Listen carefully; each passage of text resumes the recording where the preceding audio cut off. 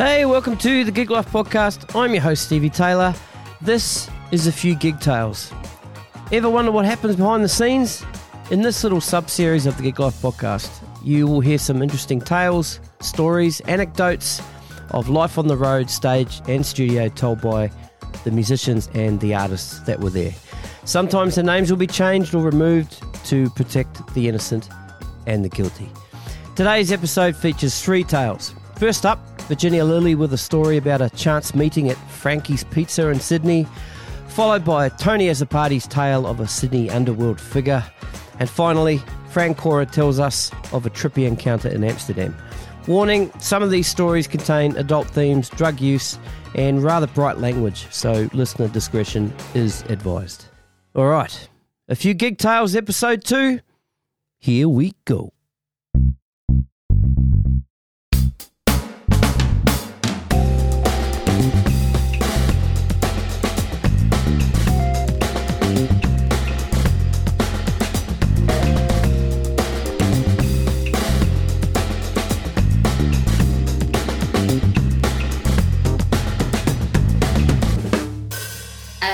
So one night, I think it was, I'm not sure if it was Frankie's Pizza's first birthday party or, I don't know, it was relatively in the earlier days when they're, just getting off the ground and killing it.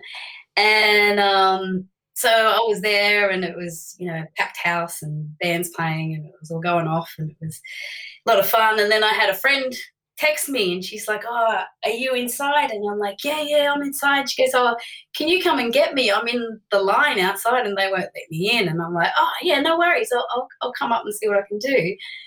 So I go up the stairs and all of a sudden I just smell this hot, like it just stinks of marijuana. I just got so distracted and I was just like, "Oh my God."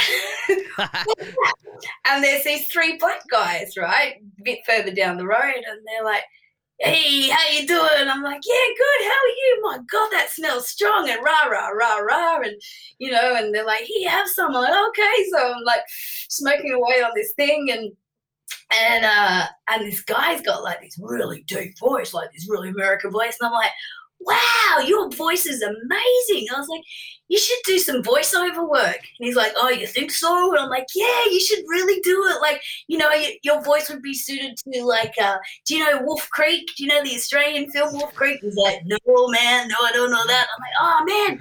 And I'm rattling off all these films that he could do voiceovers for. And he's like, "Oh, okay." And then he goes, "So what do you do?" And I said, "Oh, I'm a singer." And he goes, "Oh, really?" And I said, yeah, I sing there at Frankie's quite a bit. It's a great venue." And he goes, "Yeah, it's an awesome venue." Next minute, this chick comes up the road and she's like, "Oh, my God," just like screaming at the top of her lungs going, "Oh, my God, I love you," and starts running towards us. And I'm thinking, oh, who? Like, I thought, someone's around that, I don't know. And she grabs me. And she hugs me and she's like, "Oh, my God, you're the best singer. I love you." Like, I'm like, "Oh, wow, thanks, man. I'm stoned now. Just going back." I'm like, "All right. Yep, cool." This black guy's going, "Oh, you must be all right then if you got people coming up the street." Yeah, I'm like, "I don't know, man." And then so we're chatting away and, having a laugh. And then I said, "Oh, shit, that's right. I forgot what I came out here for. I've got to get my friend." And he's like, "Oh, well, let's go back inside." And I'm like, "Yeah, okay." So we're hanging out, having a few drinks, and it was getting a bit late. And I just said, "Oh, look, I got to go. I got a bit of stuff on tomorrow, so I'm going to get out of here." And they're like, "Oh, no worries, man. See you later." Blah, blah, blah. I get home and then I wake up the next morning and, eventually get to my phone and look on Facebook, and there's Frankie's Pizza page with these three black guys that I was smoking with and telling that, he should do voiceover work. And they're like, "It was great to have Cypress Hill in the house." I'm like, "Oh, no." Oh. I just smoked a joint with Cypress Hill and told him he should do voiceover work. Oh, no way. Yeah. When I first started playing in bands, and And I was touring with the family band Africa. My brother was on drums. My other brother Joe was on guitar. My two sisters were sax players and vocalists. And we were in Adelaide. And my brother Miles was a bit of a lad. He didn't take any shit off anyone, you know, so many fucking fist fights. Because we were one of the first sort of funk bands. Everywhere we went, it's rock and roll. And Miles would stand up, "I'll stick your rock and roll up your fucking ass," and it'd be on. But we were in Adelaide. And we're at this bar after work or something. And there was this guy at the bar, and he's being hassled by a few guys. And this guy at the bar was wearing a suit. He's a pretty big boy.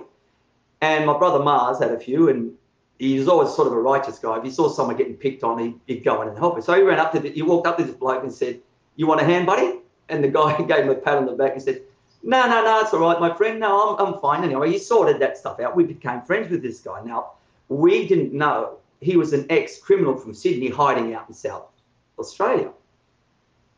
But he befriended us, and he used to come. We were working at the Old Line. He used to come to the Old Line and watch us, and we became really good friends. And at the Old Line, there were a whole heap of really big, heavy bouncers. I mean, bodybuilders, you know. This is back, I'm going back, oh my God, like 70s. But they were just dogs, you know. If you see two little guys having an argument, they'd literally sprint and shoulder charge them. And they were just, and this guy, he fucking hated them with a passion. And he's telling us how they're all dogs and they're fucking cats and, you know, they wouldn't, whatever. And he said, "You watch this." And this is, man, Lion Hotel, 600-700 people packed. He said, "You watch how big these, how fucking cowardly these people are." So he strips down to his underpants in front of everyone, walks around the whole club, past the bouncers and everything. They don't say a word, and he comes back to us and he said, "See, the dogs." Anyway, we end up going to a party a few nights later where all these bouncers were, and was with us. When I say with us, it was only me and my brother Mars and George, maybe one other person. It wasn't everyone. I went back to this party, you know, everyone's on the piers and whatever, and starts talking to these bouncers, pretending to be their friends. And they're all fucking huge, muscly pricks. And starts, "Oh, mate, you guys are amazing. You know how many fucking curls do you do? What weight do you lift?" And doing all this shit, setting them up. And at the time, I didn't know what was going on. I was only 17. And he goes, "I still can't believe this happened, man, in front of my fucking eyes." So he says to the guy, "I bet you got really good balance." And this one bloke goes, "Yeah, man. Oh, yeah, we got good balance, you know, bullshit. He said, "I'll tell you what, I'll give you $100, which was a lot of money back then, if you can balance a schooner on your head and walk across the road. If you can do that without dropping it, pull the $100 out, I'll give you that $100. And me and Mars, my brother Mars, I think, "What the fuck's he doing that for? He's going to do that easy."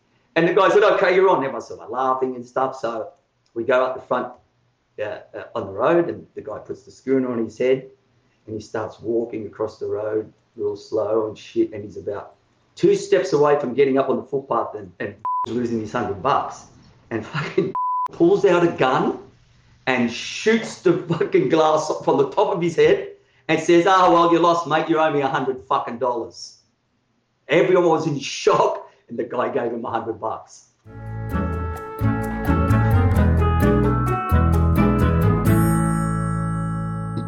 Yeah, there's many months ago we toured over and through Europe and through UK, and we got to Amsterdam. Amsterdam, you know, and a few of the boys, you know, love the old weed, so it was legal there.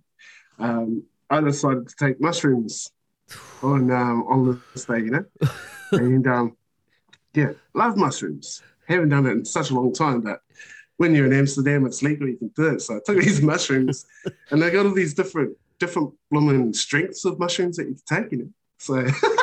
So I dropped these the second tier up, the Mexican mushrooms.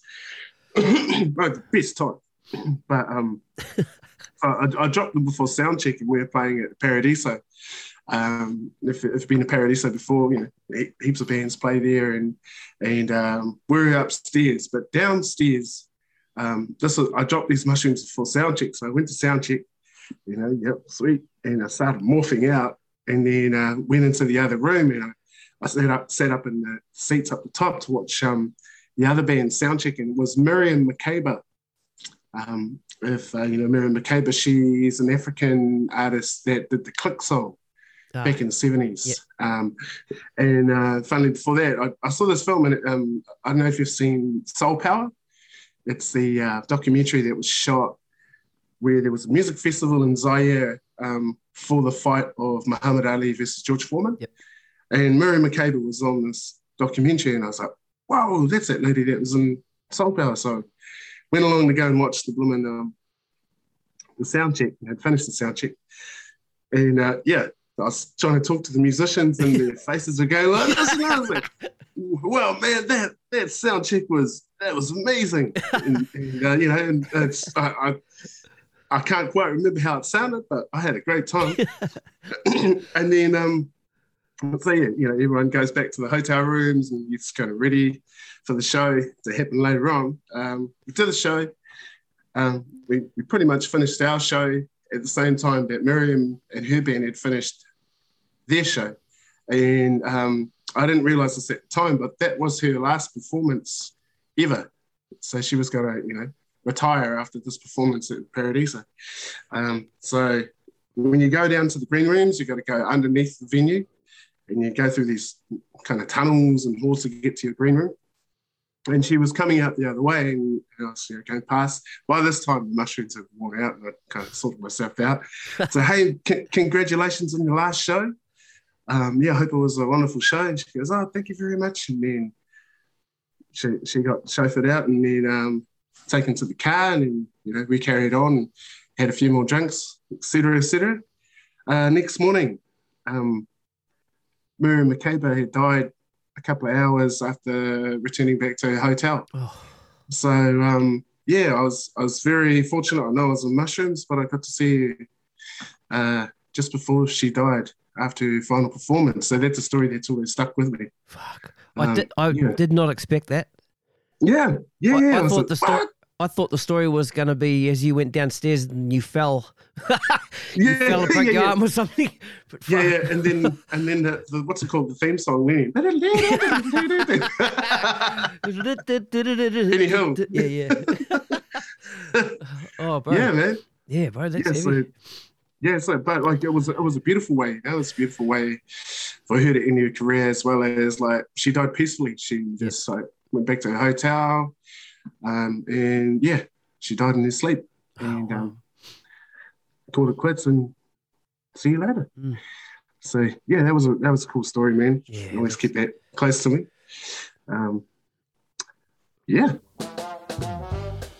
I hope you dug those three tales. For more information on Virginia Lily, Tony Azzopardi and Frank Cora, check out the links in the show notes.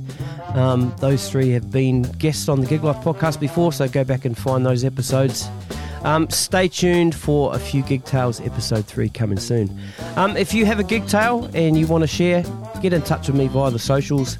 Links also in the show notes. Don't forget to subscribe, share, rate and review. All right, that's it for me for now. Catch up with you soon, guys. Bye.